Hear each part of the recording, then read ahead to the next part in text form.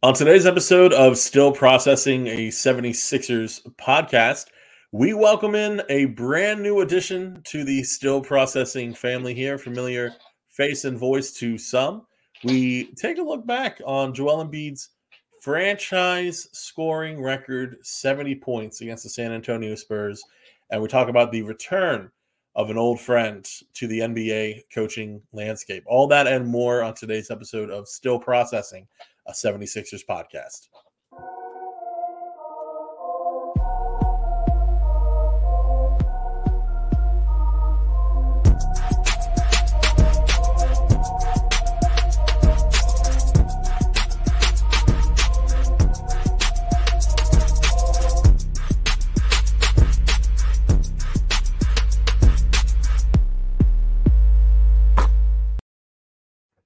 All right, hello and welcome to another episode of Still Processing a 76ers podcast. I'm your host, Zach Chavalella, and you will see here for those watching on YouTube that I'm not here with my normal co-host, Justin Crosby, but I'm actually here with good friend of the pod, really good friend of the pod, Mr. Sam DiGiovanni. Sam, how you doing today, man?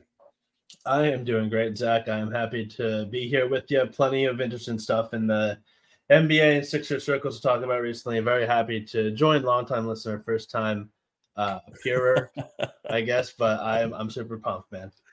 Yeah, no, we're super excited to have you. This is something that basically I've wanted to have Sam on as a guest for a very long time, and I've procrastinated to no end. And next thing you know, Sam and I are just having a conversation at one of the recent Sixers games when we're down there on the media section. And next thing you know, Sam is now, and I can finally announce this, super excited about this, officially joining the podcast, completely skipping right over guest, going right into new co-host alongside myself, alongside Justin Crosby. And we now have a three-headed monster for the Still Processing 76ers podcast. So super exciting. Could not be happier. Can't wait for the rest of this season, how this is going to go ahead. I think this is going to be great, not only for ourselves. I think it's going to be great for all the listeners out there.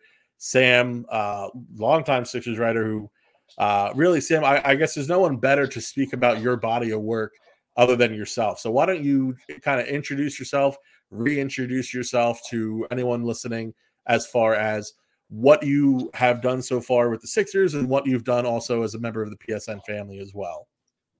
So people who consume the fantastic content we do here at PSN probably have seen my byline on some Philly stuff.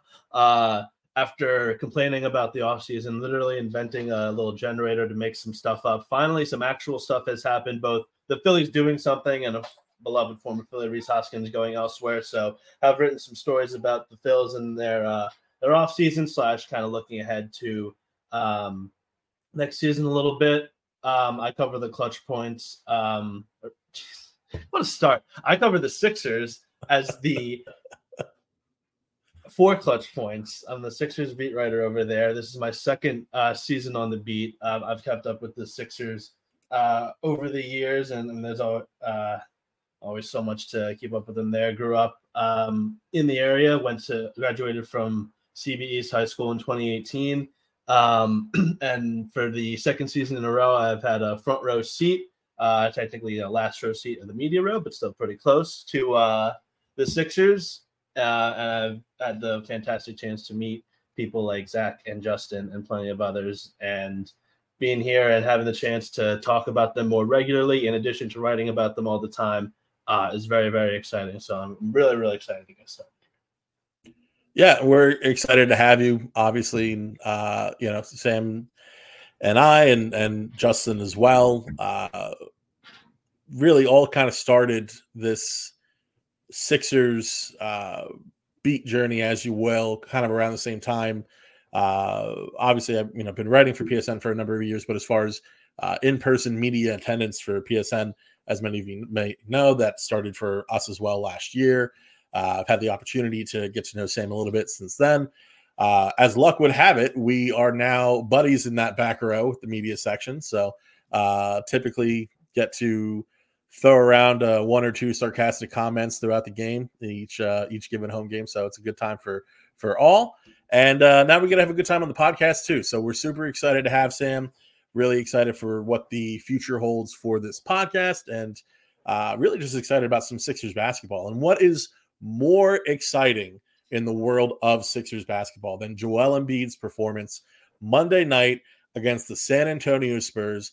If you missed it, you're an absolute moron. And I say that as the guy who did not go to the game Monday night, skipped the Spurs game, and missed Joel Embiid's 70-point performance. So, Sam, for everyone and for myself, again, being the moron who did not show up to the game, tell me a little bit what it was like to watch Joel put up 70 in a game on Monday night. It's cool. Great. All right, great. We'll see you guys next week on the pod. Yeah, so, I mean, it really, the stage was very similar to the game Joel had last year, his 59-point outing, near quadruple-double against the Jazz, where it was obviously an intense game against, a team that the Sixers were expected to be, but they had gotten a pretty good game out of their opponent. And the noise in the arena as Joel was making history, approaching it, was just fantastic. The expectation obviously was that they were going to kind of wipe the floor with the Spurs.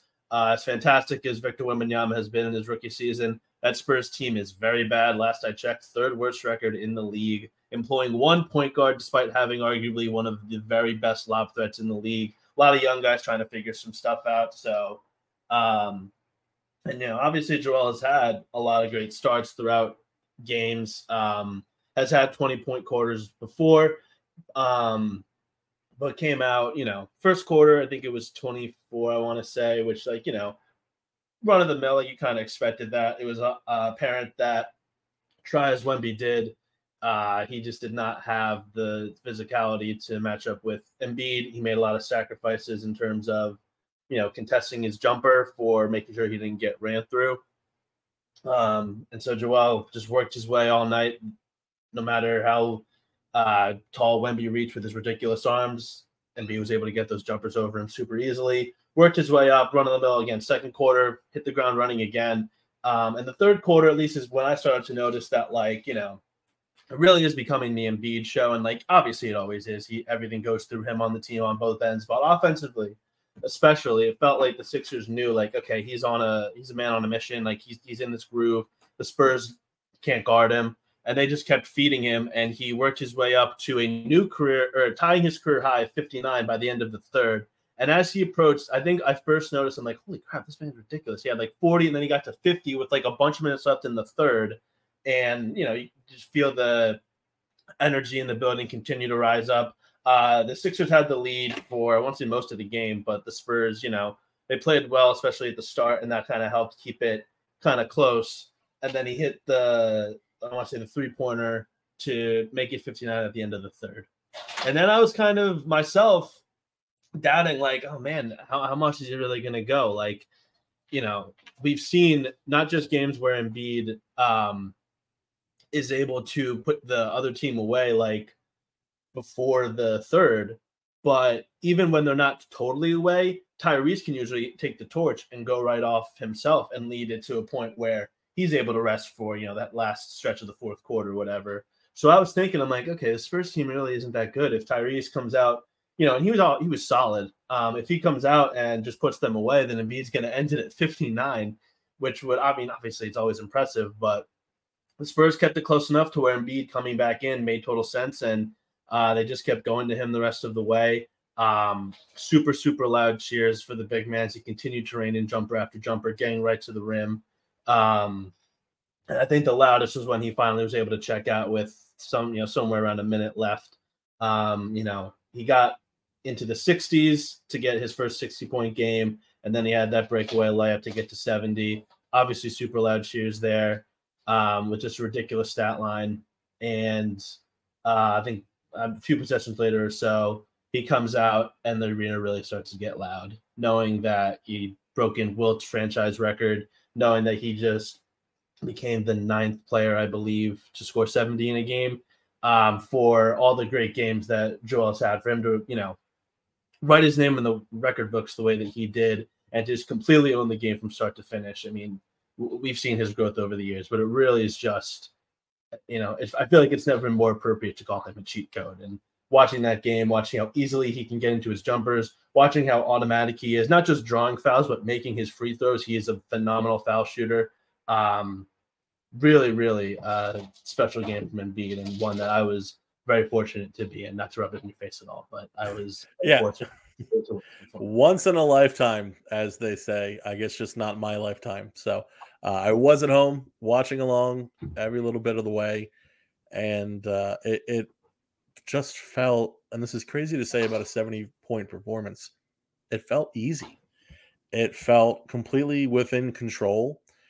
And obviously that night, one of the other major storylines across the NBA was the performance Karl Anthony Towns put up with 62 points, which is in and of itself crazy. And it started with an incredibly hot shooting start from three. I think he started off 8 of 10 from three.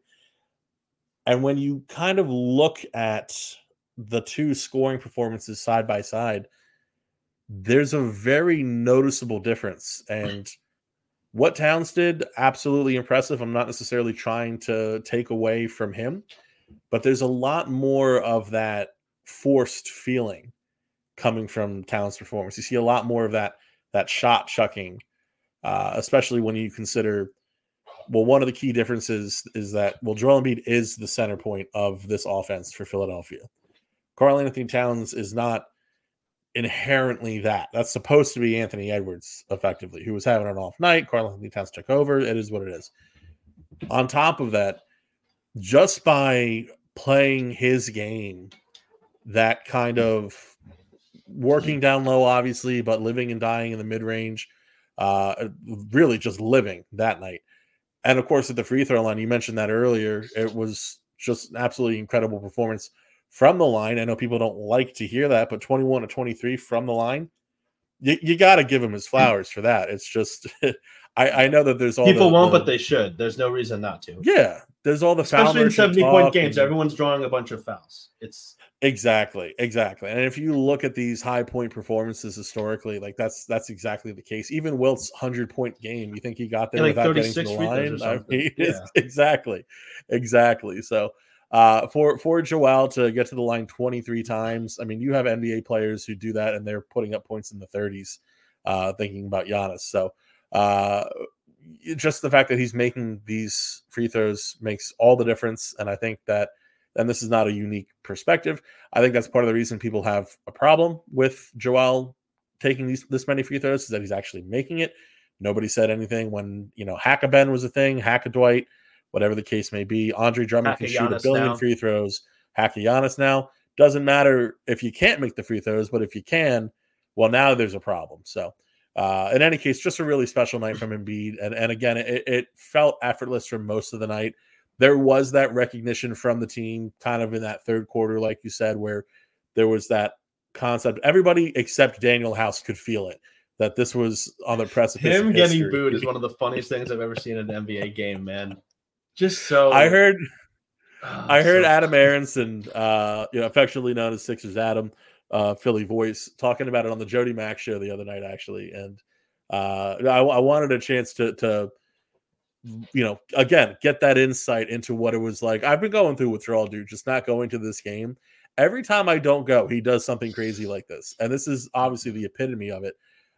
So I'm trying to live vicariously through whoever I can. And hearing Sixers Adam talking about how badly Daniel House was booed in those moments, it just, I love this fan base. I think that there's no crowd like a Philly crowd. And I've been able to experience where we sit in the media section, being so close and to the center of the action. They're great seats. You can't beat the seats. But one of my favorite things this season, and particularly this season, because just the general vibes have been better, not just around the team, but around the fans as well. The atmosphere that the fans are bringing is absolutely fantastic. The game just last week against the Denver Nuggets, Joel versus Jokic, that had a real playoff feel to the game, and it was incredibly intense. There was a packed house. And I just really can't put into words other than a playoff atmosphere, how intense it was and how great the fans were that night. So for them, in the midst of this historic performance of Joel Embiid, to boo Daniel House because he is Daniel Housing all over the court is the most beautifully Philadelphia thing that I can think of. People love to talk about snowballs at Santa Claus, forgetting context and everything like that. And that's not Philly fans. What is Philly fans is loving, and it is lovingly, don't get me wrong. Like there's a lot of it that's like, you idiot, give the ball to Joel. But at the same time, the people love Daniel House. This is quintessential Philadelphia. This moment of, get this man the ball. He's making history. And it speaks volumes to Philadelphia, the character of Daniel House. Daniel House is I love Daniel House. I love D House on this team. And he's just a total great vibes guy. And even not being on the same page, I think that still kind of helps the vibes in a sense, because it kind of creates this whole story as well.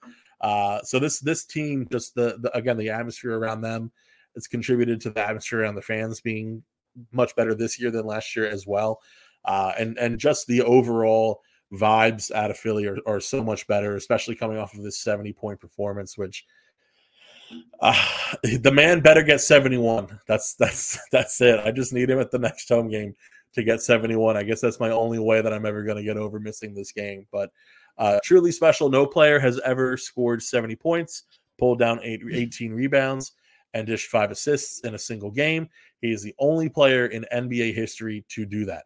That is absolutely incredible. And I think the other stat was the only player to score 60 points, have 15 rebounds and 5 assists. It's Joel Embiid and Michael Jordan, I believe, was the other notable stat. When you looked at, there were so many of these stats related to his performance this past Monday. And a lot of the names that you're seeing a lot of mention of Wilt Chamberlain, Michael Jordan, Kobe Bryant.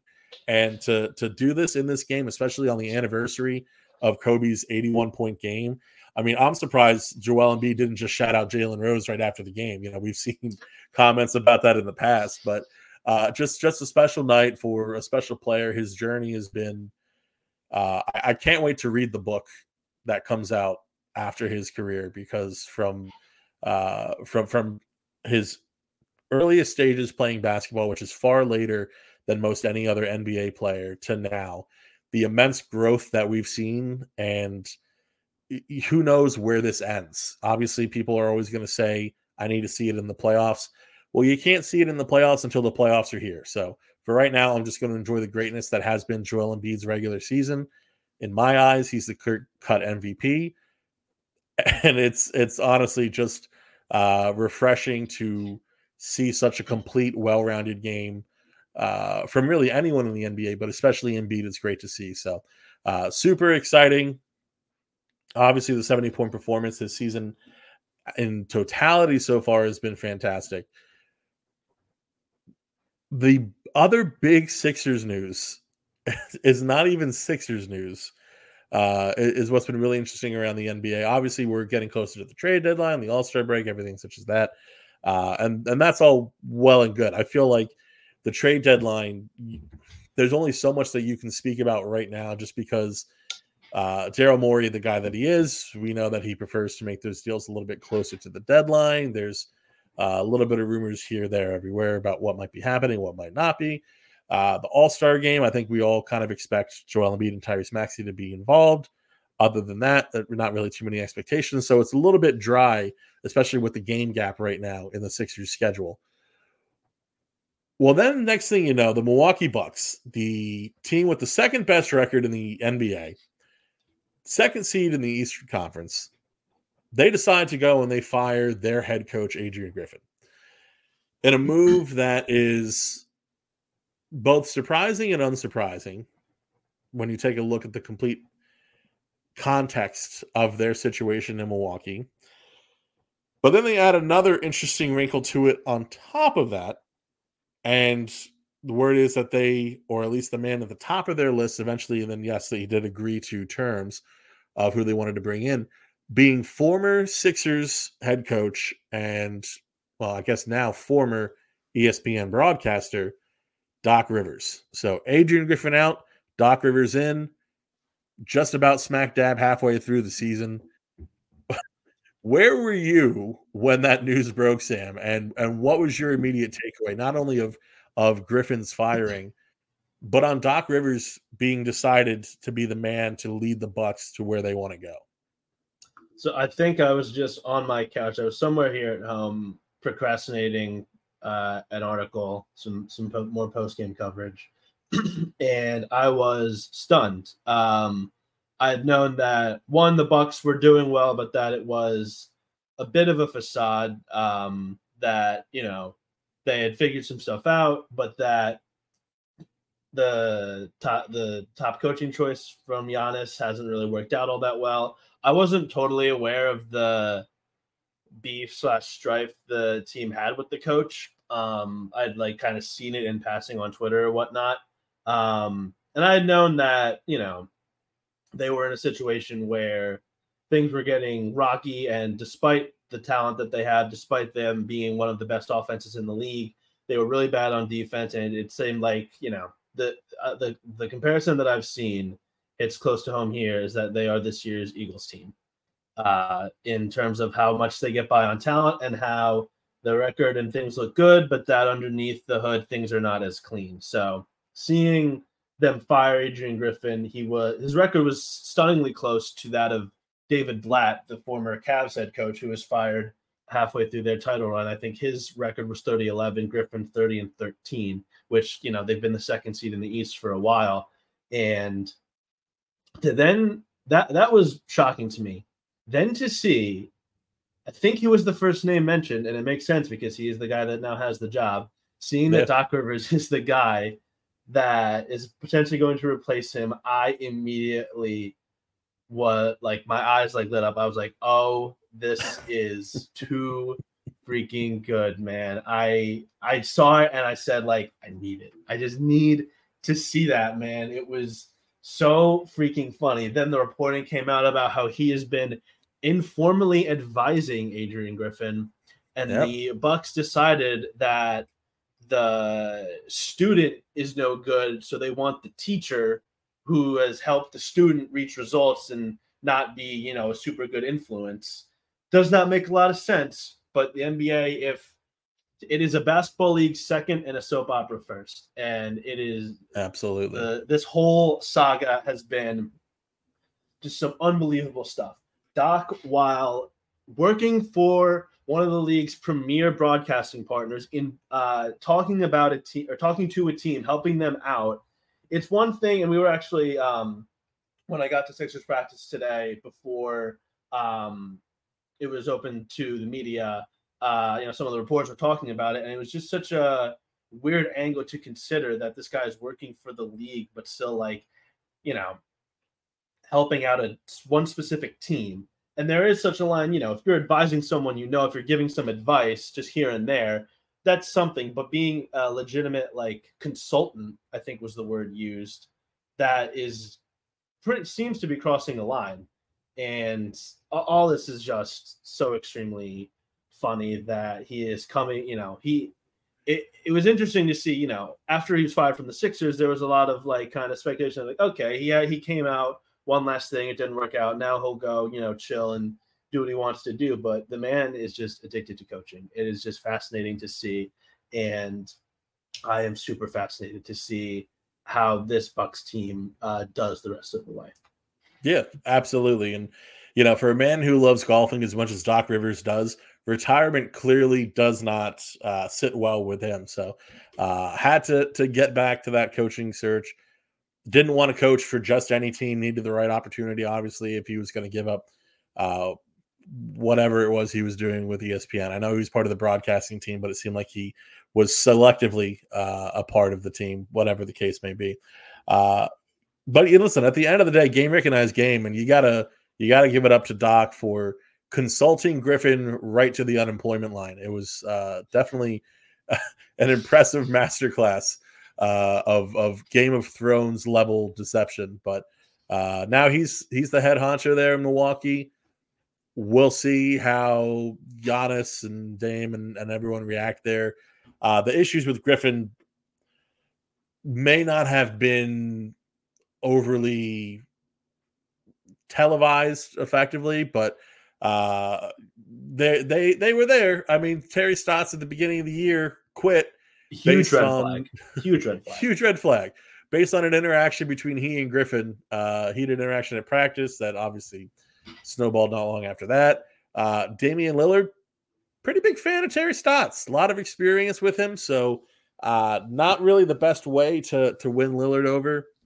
Giannis, who had given the seal of approval for Griffin over Nick Nurse, mind you, as well. Yeah, not really feeling Griffin by the end of the tenure there. We've seen the on the court spats, everything such as that, and yeah, it was not a great situation in Milwaukee. To see them move on from Griffin again is not overly surprising. To see Doc Rivers be the guy that they've decided is the perfect fit to bring them back to the NBA Finals, a little bit more surprising. But when you look at his historic coaching record, through when you just look at the surface level of it, like who's a better available coaching candidate than Doc Rivers in that sense? Like ignoring the second round foibles again and again and again, and the lack of adjustments and the traditional stubbornness and the poor media relationship and everything like that. Forgetting all of that, the man won a ring in 2008. So there's that. He has been considered by some to be a top 15 coach of all time.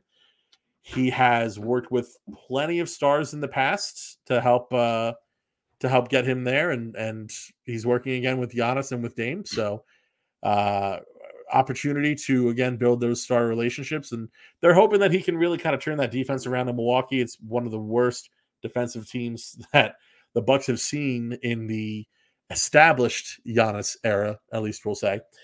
And as much as Adrian Griffin did have an impact on that, a negative impact on that, we cannot ignore the fact that they also moved on from Drew Holiday, Javon Carter, and even Grayson Allen, and instead brought in Damian Lillard, Cam Payne, and Malik Beasley.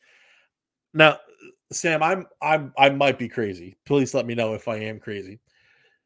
Is it at all possible that moving on from Drew Holiday, Javon Carter, and Grayson Allen for Damian Lillard, Cam Payne, and Malik Beasley could possibly, just possibly, have a negative effect on the perimeter defense of the Milwaukee Bucks? Is that crazy, or is there a method to that madness there? It is not a crazy thing to say. And the view when it happened, I mean, it was obviously very late in the offseason, but the understanding was, okay, Drew is obviously a great defender, but he's questionable on offense, particularly in the playoffs. And Dame is such an upgrade over him just as in terms of overall impact, and especially what he can do on offense with his shooting, that it was clear the Bucks were looking to make a trade-off. And it obviously happened with their other moves. Javon Carter is a really solid defender. Grayson Allen can hold his own. And, replacing who they had with who they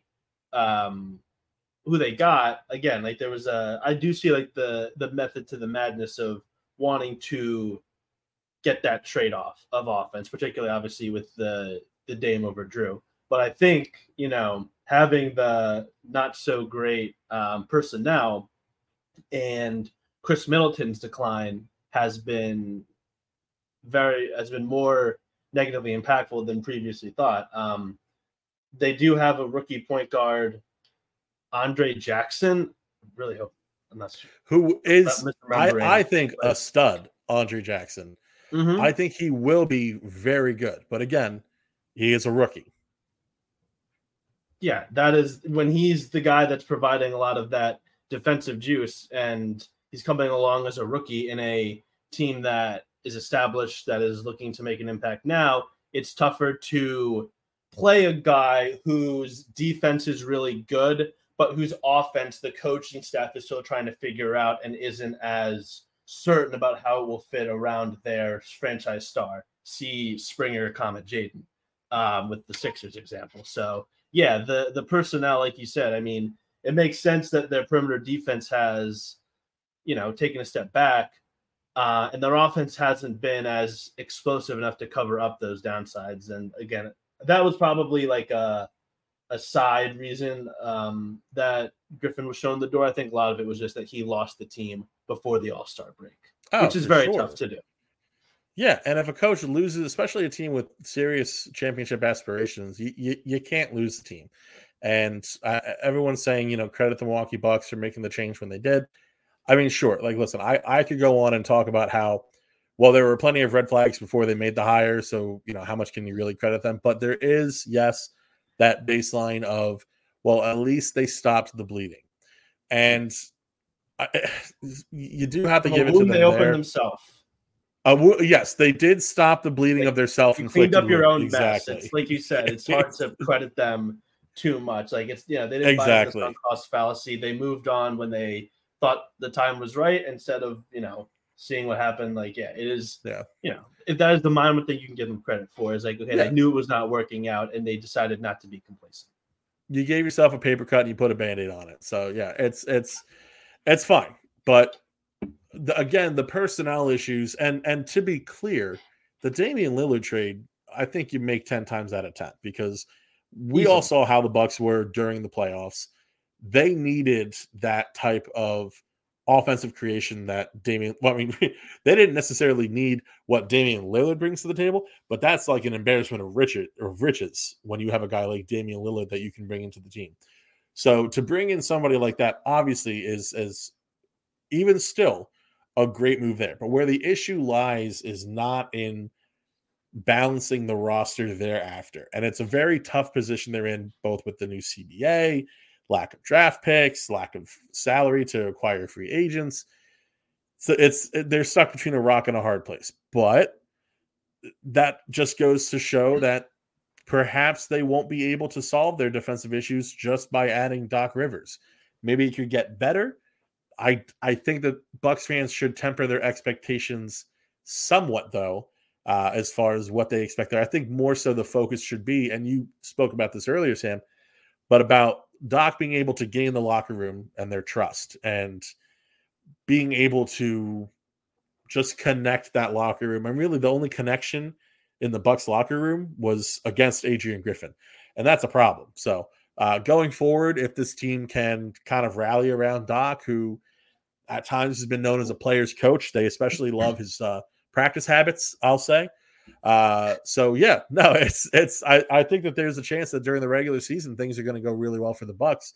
It is a matter of how is this team going to perform in the playoffs? And when you look at it and how it relates to the Philadelphia 76ers, it seems as though just based off of how the season's gone, how the East is shaken out, current standings, the Sixers and the Bucks are on a path to meeting potentially in the second round of the playoffs. And it will be the first time that they've met in the playoffs in some time, which is surprising to say after there's so many times the Sixers have just gotten stuck against the Heat and the Celtics. But they seem to be on that path to face the Bucks. And if they do face the Bucks in the second round, that might be the most watched playoff series in Philadelphia basketball since the 2001 finals. I just think that the fans are going to be completely engaged. They are going to, the whole center is going to be packed. I don't know if you remember, but Ben Simmons' first game back with the Brooklyn Nets, and they display every game. They do display, most every game at least, they do display the code of conduct. Very clear on the Jumbotron, all over the place. They display the NBA's code of conduct. I swear that they put that code of conduct up at least 20 more times the night that Ben Simmons came back for his return, because of the way that fans were chirping the entire game. I will never forget that game for that specific reason, just how active the fans and the crowds were. And it felt like every 5 minutes, the NBA's code of conduct's popping back up because you heard somebody start a chant. that is not quite a family-friendly chant. So for Doc Rivers' return, and again, I think this is going to be the same case for when the Clippers eventually do come to Philadelphia for that one game. But a playoff series against Doc Rivers, you can times that by 1,000 basically. So I think it is something that is definitely going to be interesting. I am looking forward to listening to Doc speak on his first game when he does come to Philadelphia, February 25th, Bucks in Philly. So definitely be sure to stop by that game. But will be definitely a great time. If Doc Rivers somehow knocks the Sixers out of the playoffs, I don't know how this fan base would. I have seen people haunted already by that possibility. That was actually one of my first responses. When it was the Doc, like, is the leading candidate, I was like, oh my goodness, there's never been a better time to have Giannis versus Embiid in the playoffs. For that to be the one of the main storylines, it would be the most refreshing way for the Sixers to get into the conference finals for the fans' perspective, or it would be the most painful second round exit yet. Well, you talked about the NBA being a soap opera first, and this is just right up that alley. It's completely perfect for the narrative, for the storylines, and there could not have been a better edition of the script in this case. So definitely interesting for Sixers fans. It is kind of crazy how their choices have either been getting ousted by Al Horford, getting ousted by Jimmy Butler, or potentially now, if it is, getting ousted by Doc Rivers. I don't know how Sixers fans would deal with that. Not that I'm exactly worried about that. I already thought the Sixers matched up very well with specifically this Bucks team. Even still, I think Nick Nurse is at least the best coach in the Eastern Conference. And they've had a huge impact. He's had a huge impact on the team, obviously. Maxi's playing the best basketball of his life. Embiid's playing the best basketball of his life. I think Nick Batum's playing the best basketball of his life in a renaissance of a wonderful career. He has evolved into yet another stage. But we could talk about Nick Batum for another hour. We could go on for, and we probably will on one edition of this pod sooner rather than later. But Doc Rivers, man, back in the NBA, back coaching, and it's just there's got to be. It still doesn't exactly feel real, in a sense, but I think this is also good for Bucks fans. I do think that as much as we can laugh about like certain things, considering the context in Philadelphia and all that, at the end of the day, it should be thought of as an upgrade over Adrian Griffin, because simply put, that is what it is. It is an upgrade. Yeah, but before speculating on what I think Doc will have the Bucks do, not to nitpick your point that Nurse is definitely one of the top coaches in the conference, would you say he's better than Eric Spoelstra, or were you just kind of making the general point that he is one of the best? This year, I would say so. I mean, Spoelstra has the longevity. When we look at the specific Nick Nurse job. Correct. Yeah. So we have to get all the context. We have to look at the work he's done this year with the roster that he's been able, who he has helped improve in certain specific areas. Like if we're looking at the entire body of work, obviously Eric Spoelstra is the top coach in the Eastern Conference, and he's just been rewarded with that lovely new contract reflecting that body of work that he's put together. But as far as performance this season, I think that Nick Nurse has done wonders for this Sixers roster. Part of it also helps that the Sixers roster is better than Miami's roster. So if we're talking about Spoelstra, you have to consider that as well. But just the growth that we've seen in Joel, in Tyrese, in Nick Batum, in DeAnthony Melton. DeAnthony Melton's seen a lot of growth as well. But like top to bottom, this roster, except for unfortunately Paul Reed, most of this roster is better than it was last season. And Paul Reed can easily turn that around as well. But most of this roster from top to bottom is easily better.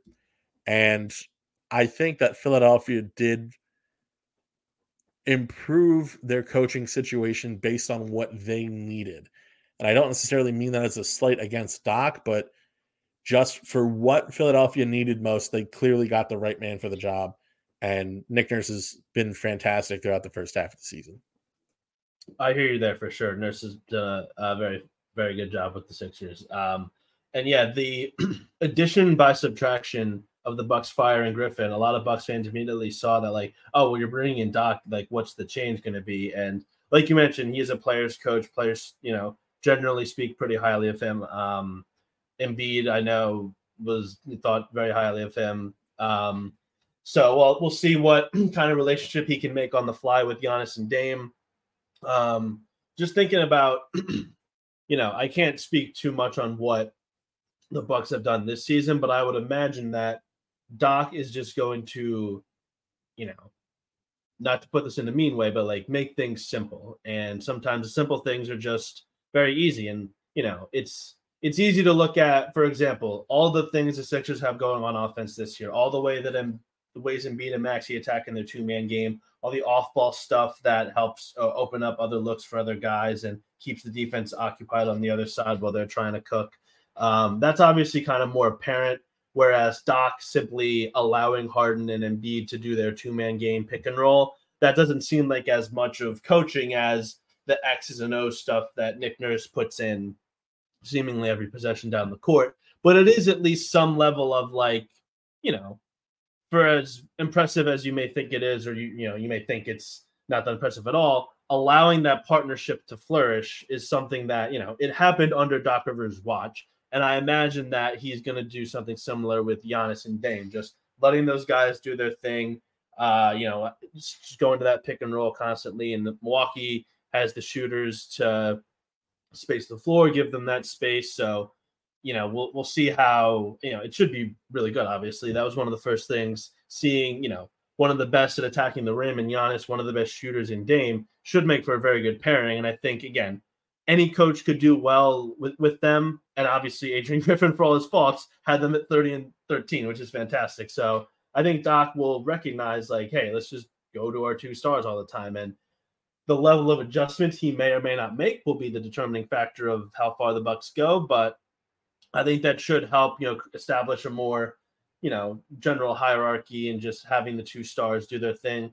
Defensively, obviously be different. The Bucks have gone to, drop coverage a lot in the past, and using Brook Lopez and Giannis, like having them on the back line is huge. Like we had mentioned, the perimeter defensive personnel in the Bucks is very shaky. So we'll see what, if Doc is willing to go to a guy like Andre Jackson or Marjon Beauchamp, who are, two good young athletes who can defend. We'll see. Obviously, the track record with Doc and playing young guys is not great. Philly fans saw that up close and personal. But, listen, for all the faults of the Bucks, and it's the track record of teams firing their coach midseason and winning the championship is very small. But it would not surprise me if the Bucks retain their status, and if, Doc isn't as abrasive personality-wise as Griffin appeared to be, then they should be at least, not make this season a total laugher. Yeah, I don't think that they're going to make this season a laugher, and I think especially during the regular season that they're going to see, I would say, a decent to large level of success. Doc, you talked about him kind of simplifying things, and one way that I'm interpreting that, and correct me if I'm wrong, is, Doc is very good at making a strong initial plan. And yeah, he kind of spams it sometimes, but oftentimes it works. I mean, we saw that with Harden and Embiid last season. And that was really kind of the, precursor to, the less evolved stage to what we're seeing with Maxey and Embiid this season. And part of that goes back even further to the two-man game that we saw with JJ Redick, with Seth Curry, everything such as that. But can he run something similar with Giannis and Dame, or at least in a similar sense where they have their go-to that they're constantly running? Yeah, absolutely he can. And I think that they are going to see a lot of great regular season success behind that. And I wouldn't be surprised if the Bucks still finish at the second spot in the East, behind the Boston Celtics, who I do expect to win the Eastern Conference. But I think that the 2-3 spot, it could be a toss-up between Philadelphia and Milwaukee, but I don't think Milwaukee's chances of finishing second in the East have gone down after the hiring of Doc Rivers. I think that they, if anything, have gone up, because he is certainly, I agree. Again, for all the warts, he is absolutely an improvement over Adrian Griffin. Yeah, I think Derek Bodden over at PHLY Sports, who also missed the Embiid 70 games, or at least there's one other person who shares the regret that you feel. I commiserated with him on Twitter about it, yeah. There you go. I think I'm pretty sure it was him who put it nicely that Doc is he raises the floor. Apologies if I'm like misattributing this, but like Doc can put a team at a level where they can, have a certain fine level of success, and that team will, perform admirably. And even just thinking back to the Sixers last year, obviously with their success this year, it's different to look back at, but there was so much excitement around how that team played. Got off to a rough start, but then they were one of the very best offenses in the league, and there was a lot of faith around that team.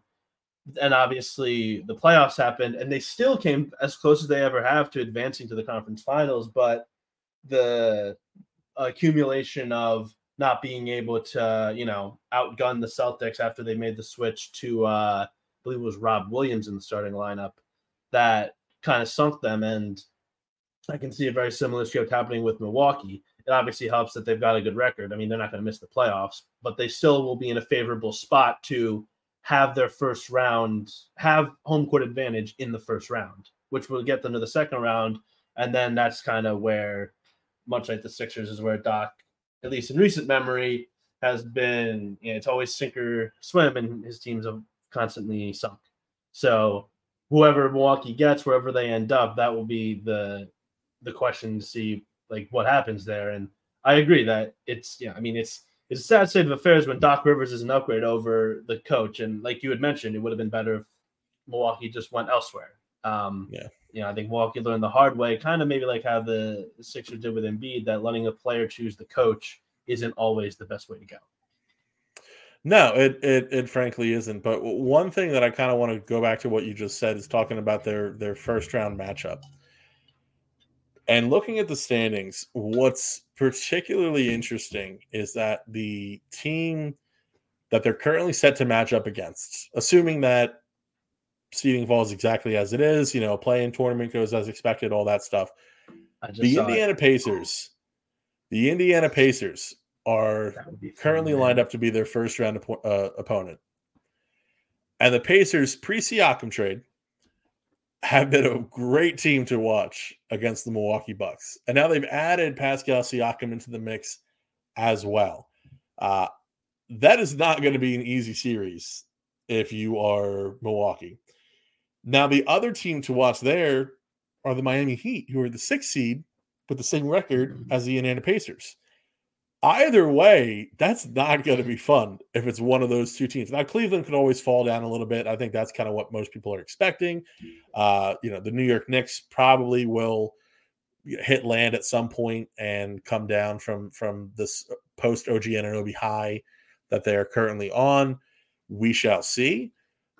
But they're going to have to face – the East is deep. They're going to have to face one of these tougher teams. And if Milwaukee is not ready top to bottom, including the coaching staff, I hate to say it, but it is possible that you're looking at another first-round exit once again. So getting that top seed is obviously key. Boston fans, I'm sure, are excited about that prospect right now. Just 3.5 games up. I mean, anything can always happen. We haven't even been past the deadline yet, so who knows what additions the Bucks or the Sixers make. Buyout market's coming too. Now the Bucks, because of the new CBA, it's a little bit more difficult for them to add anybody, but the Sixers could add at least a piece or two. We're hearing about a couple out of Charlotte at least that could be made available past the deadline. There is still room to overtake Boston, but whoever gets that top seed, there's got to be a dogfight for it, because teams are not going to want to face, I mean, Cleveland less so, but they're not going to want to face Indiana. They're not going to want to face Miami or New York if they somehow fall down to that 7th spot, even the 6th, because the Sixers currently matched up against the Miami Heat.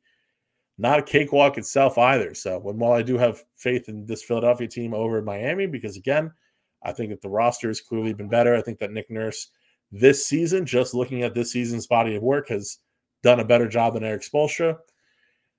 I'm confident in that series, but you always got to look at Miami a little sideways when you get in the playoffs, because they have constantly exceeded expectations. And when I'm talking about the job that Nurse has done over Spoelstra this season, again, we've only seen the regular season. Playoff Spo, just like playoff Jimmy Butler, is a whole different animal. So It's not going to be fun for any team that faces off against Indiana or Miami. Basically, the playoffs are just not going to be fun for anybody except for the top seed. So definitely really interesting right now what's going on in the Eastern Conference. But for now, preparing for this 5-game road trip for the Philadelphia 76ers. A little bit of a break from us going down in the center, but definitely going to be watching along the whole time, seeing what Embiid can do next to top the performances that he's done in the past. DeAnthony Melton expected to rejoin the lineup at some point during this 5-game road trip. Possibly in about a week, he's going to get reevaluated. I know we're not going to spend a whole lot of time on that tonight, but that is exciting that he is nearing potentially the light at the end of that tunnel.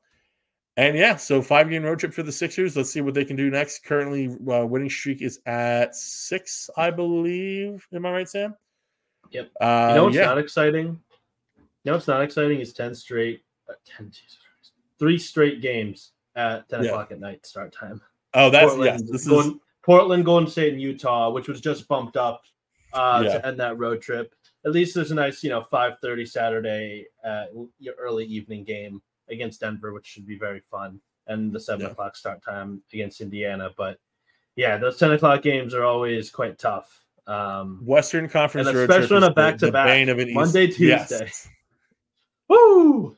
Back-to-back in the middle of the week. Yeah, Western Conference road trip is the bane of an East Coast beat reporter's existence. So, it'll be fun. This is the grind. This is the life that we have chosen. Do not mourn us.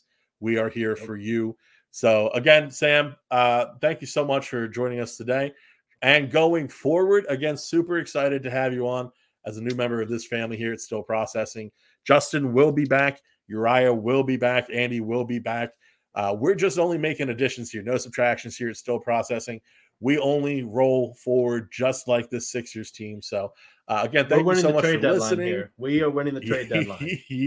Listen, this is a major opportunity. And even if it's not some blockbuster addition that people are expecting, there's a lot of good that can be done around the margins too. And I think that people need to be willing to be excited about those types of moves as well, because this team is far better than I think anyone expected, but there's room to improve in very simple ways, which is exciting because that makes it tangible, that makes it real, that makes it attainable.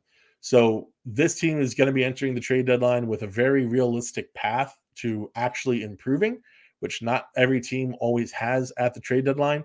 And so for a trade machine junkie like myself, it's super exciting because we're talking about everybody from Delon Wright to Royce O'Neal to DeJounte Murray, who it does seem like the Sixers are stepping back from a little bit. But no matter where they land, listen, this is going to be an exciting time. And you're probably looking at, I would say, just likely considering the past history, considering the assets available, possibly looking at multiple players coming on in at this trade deadline. So it's going to be super exciting for the Sixers fans. But once again, thank you so much for listening to our episode today. Thank you for watching along.